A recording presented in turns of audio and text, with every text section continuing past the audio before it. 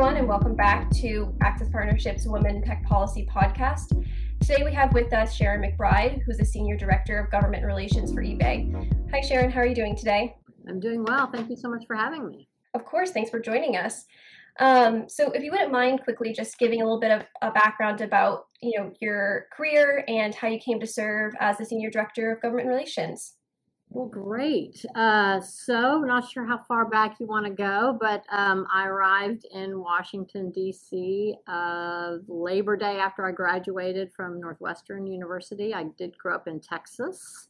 And I came to Washington because I wanted to do a sort of a serve my country stint. My brother and father were in the military, and I really wanted to give back. And for me, that translated into working on a presidential campaign and several campaigns for many years. And then I got my master's at Carnegie Mellon in their public policy school. And then I went to the Hill, like many folks do, worked in the Senate for Kay Bailey Hutchison and on the House for Congresswoman Ann Northup of Kentucky. And shortly thereafter went to Hogan Lovells, which is a large law firm here in D.C., where eBay became a client, and worked for them as a consultant for about 3 years. And then they offered me this wonderful opportunity to join a just starting government relations department in 2003. So now I've been here many, many years. And I'm so honored and really privileged to work every day on behalf of our eBay small business community. Yeah, absolutely. And thanks for walking through us. I think it's quite interesting that you've been with eBay for so long and you've really seen them go through, this major transformation of overall the digital economy, going from, being one of the first to now this really robust system that includes many players. So I'm curious to hear a little bit about what a normal day looks like for you, and especially, thinking about how you've been there for so long. Has it changed? What's it like working at eBay, now versus what it was like in the early 2000s? Yeah, well, it is interesting how issues, particularly, come in and out of priority and favor in Congress. I was just talking to someone recently that an issue that we fought in 2003 on online retail crime, which eBay fights internally. Of course, we do not want any counterfeit items or certainly stolen items on the site. That was a really hot issue when I joined in 2003 through 2005, and now has come back as an issue that people are concerned about. Of course, internet sales tax was our big issue for many, many years, and we, fought that bravely on behalf of our sellers, because that is now a burden, for them to comply in the 4,900 taxing jurisdictions. But the Supreme Court decided that, so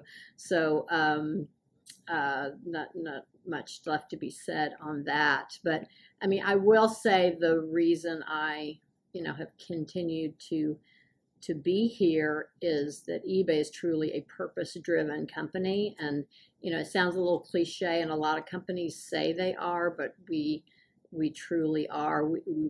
Our success is wholly dependent on our small businesses that sell on our platform, and that's globally, right? So if they don't succeed, we don't succeed. And that sort of symbiotic relationship also goes into government relations fights as well. And when I first came here, I knew immediately that was going to be our differentiator in the public policy space. Still not many companies use their customers or engage with their customers in advocacy efforts. And today we have over 1 million what we call Main Street members, individuals that have agreed to help us fight these fights in different jurisdictions around the world. And we have almost 1,000 what we call small business ambassadors.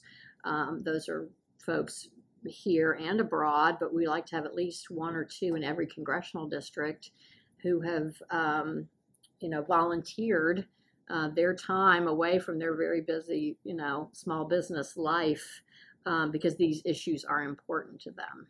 and I will add one thing that's also very, motivating and inspiring about eBay's corporate culture is we spend very little time lobbying on what I call corporate issues, corporate tax reform, that kind of thing. Of course, we're members of trade associations that are already working, on those issues, but we really spend 90% of our staff time on issues that are going to directly affect small businesses. And so we operate a little bit more like a trade association or even a nonprofit in our corporate culture, and that's very motivating, very inspiring to get up every day and think, I'm really working on behalf of real hardworking people. Found your role in what you do with, like you said, more direct interaction with your customer and your business's policy issues to be quite fascinating. Would you elaborate a little bit on your role in that grassroots advocacy and some of the most interesting, challenges or issues you've worked on in that area? The post office is certainly very important to the eBay seller. And again, my role is also very interesting because it is a global role, and it's interesting that the same issues, they may call them different things, but the same issues crop up in, Australia and Germany and the EU and all of these places. So it's really interesting. Postal issues, people are very devoted to their local post office. We hear stories of eBay sellers keeping their post office open in a rural area because they're driving so much business through that post office. So that's been, some people think, oh, that's boring, but postal reform is so important in these issues, whether it's maintaining 6-day delivery or package costs, something that we've always have and always will really fight for our sellers to make sure they're getting the service that they need from their post office. And if we're going to talk a little bit about what my team does or what our day looks like, some of it is, or a great deal of it is, of course, driven by what's happening in Congress, what's happening in the European Parliament, and how we think that they may be placing burdens on our sellers, and then who are the leaders of those movements or co-sponsors of that legislation, and identifying sellers in those communities who are passionate about that topic. And again, we're constantly recruiting folks into our network.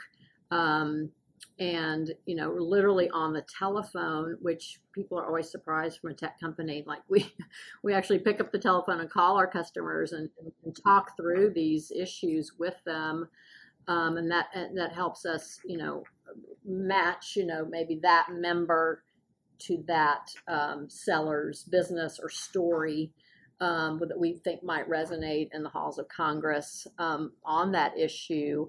Or maybe penning an op-ed, or whether it's, or it could be like a large grassroots campaign. We certainly do those as well, but I think it's a very, and I talk to many my tech company colleagues as well as folks in other industries who are sort of fascinated about how we've done that, and we've won some awards about it. And I always say it's really not that hard, but it is labor intensive.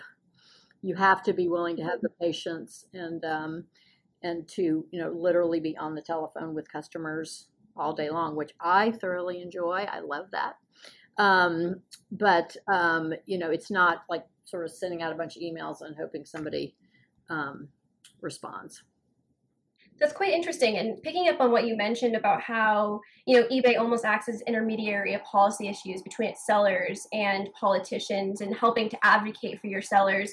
What do you think that politicians or policymakers can learn from small businesses and vice versa about, internet and platform regulation, especially as we move towards this, fuller digital economy? I really think it's important for policymakers, and this is really why I create networks, both our grass tops and our grassroots networks, to hear from, like I say, real people, right? Poli- I'm compensated by eBay, right? So of course I'm going to advocate for things that are beneficial, to eBay, the company. I'm a, paid lobbyist as my colleagues. But hearing from how a regulation would actually affect a small business or micro business is a much more powerful voice than mine would be. These people are living it every day. These people are going to have to comply with the burdens of the regulation.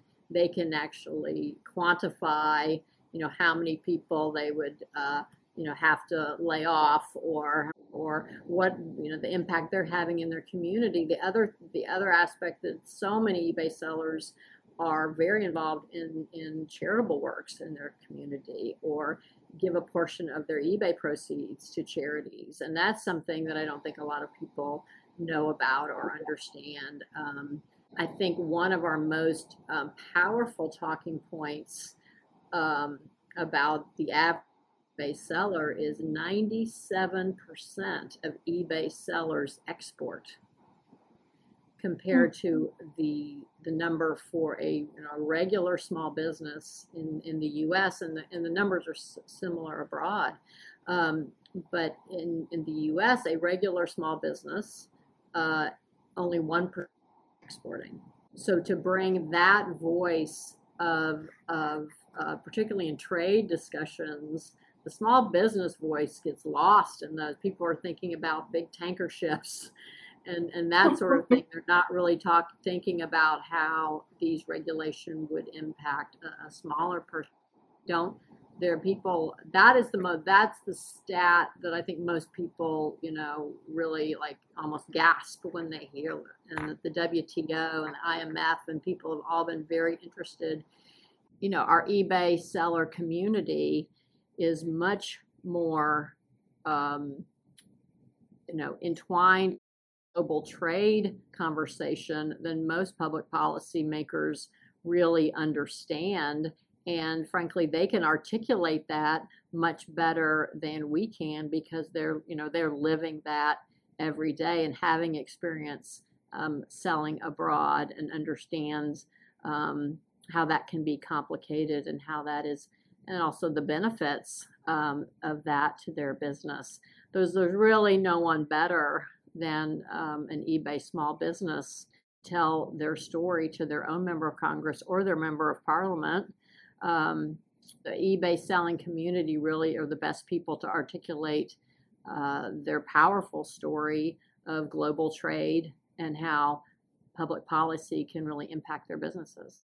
So thinking about your sellers and these small businesses, what do you think is the most pressing issue that they, and then tangentially eBay, will face in the next couple of years? So I do think something that we're seeing pop up both at the federal level and the state level here in the U.S. as well as abroad, and again, it's called by different places, but most folks call it here the INFORM Act, which is a seller identification policies that would require our sellers to divulge their, in many cases, their personal, which many of our sellers are still home-based businesses. And there are certainly some privacy as well as safety and security challenges with that. And we certainly understand where the bill sponsors are coming from. But we also want to make sure that our businesses are protected, and we're certainly very transparent, and there are already some rules in the EU that address this. But I think that's the one people are most concerned about. There was also a European VAT policy that went into effect by one that we're working with our sellers to make sure, our U.S. sellers, to make sure they're educated about and can comply, because that's the other piece. If a law is passed, we do help our sellers, of course, comply with that. We certainly want to follow the rules that are on the books, and we want to help our sellers do that. We don't sort of just walk away and say good luck. So that's the other role that I think GR and our legal department really go above and beyond, and have training sessions, webinars about if and when these rules pass, that this will be the effect on you, and these are the things you need to talk to your accountant about, or your lawyer about. So, but I would say these seller identification rules are of concern to us, and certainly our seller community. Absolutely. So, breaking out of our conversation a little bit and talking a bit more about your career, what are some of the best pieces of advice that you've received throughout your career, especially as, a woman who's been in this field, tech policy from, the early 2000s to now? Do you have any guidance for, especially women who are just starting to break into the field, and they're eager to work in tech policy and grassroots advocacy? I would say the biggest piece of advice I probably got on my third day working at the George H.W. Bush campaign office by my manager at the time, and I do think it's something lost over the years, is that always respond to someone within 24 hours. Regardless of, if you don't have an answer or you're not interested or whatever, everyone deserves the dignity of a response. And I also tell, my colleagues and I certainly, would for your younger viewers, I'd be interested in hearing from them, as I always talk to any young person who's looking to move to Washington or get into public policy. I'm always happy to speak to them, because someone did that for me. Right? When I first came to town, several people, kind of a funny story. My first boss, who is now probably my best friend in Washington, she's very senior at a healthcare trade company. Her father worked for a company in Dallas, and my dad knew someone, him or something, and so he was nice enough to meet with. My friend says, her dad called her and said, "Oh, you really need to meet this girl." And then today she hired me the next week, and we're, best friends to this day. So always think of those opportunities both as a potential mentor that, you can really change someone's life by just taking the time to meet them. It's hard to look for a job. Just always remember those times when you were, struggling a little bit professionally, or needed a little guidance or little hope. That, folks who are, have secure jobs in companies sometimes, I think, tend to forget, that it's a tough business to break into. And so even if you don't have maybe a role immediately, it's always really nice to meet with someone for half hour and help them out. So, return your emails, return your phone calls. And for those who are, later in your career, give folks a chance. Yeah, absolutely. I think that idea of mentorship and, reaching out to your network and, trying to make those connections is a common theme that we hear frequently about the power of people and making those personal connections. Like you said, it's a small field, and DC is a very small city as well. So figuring out how to break in, really using those personal connections, I found that to be incredibly helpful. And the other thing I will say, and I know I'm a little bit biased, and I, have been a lobbyist, but I've spent most of my career in, grassroots organizing, whether that's for, political campaigns where I, recruited 254 county chairmen for George W. Bush and his gubernatorial, or, my current role is these community organizing, grassroots organizing, whatever you want to call it, jobs are incredibly rewarding and fulfilling.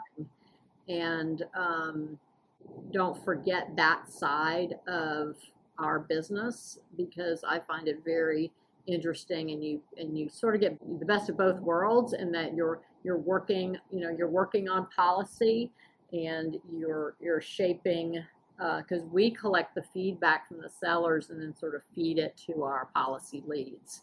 Right, there are issues. I mean, we survey and talk to our sellers all the time. Sometimes there's issues that the company really wasn't thinking about, that sellers feed up to us, and we say, oh yeah, that you're right, that is something we should be looking at. So to have those types of roles where you're really on the front lines of your community, or whatever your organization is, you can be much more aware of kind of what's happening on the ground, as opposed to getting sort of a DC job that's all DC all the time, and it tends to be a little insular, and we all echo chamber or feed ourselves, as opposed to like what is going on in mid-America, and what's happening to and how are these proposals or policy proposals really going to affect real people. That's where I've found a great deal of fulfillment in this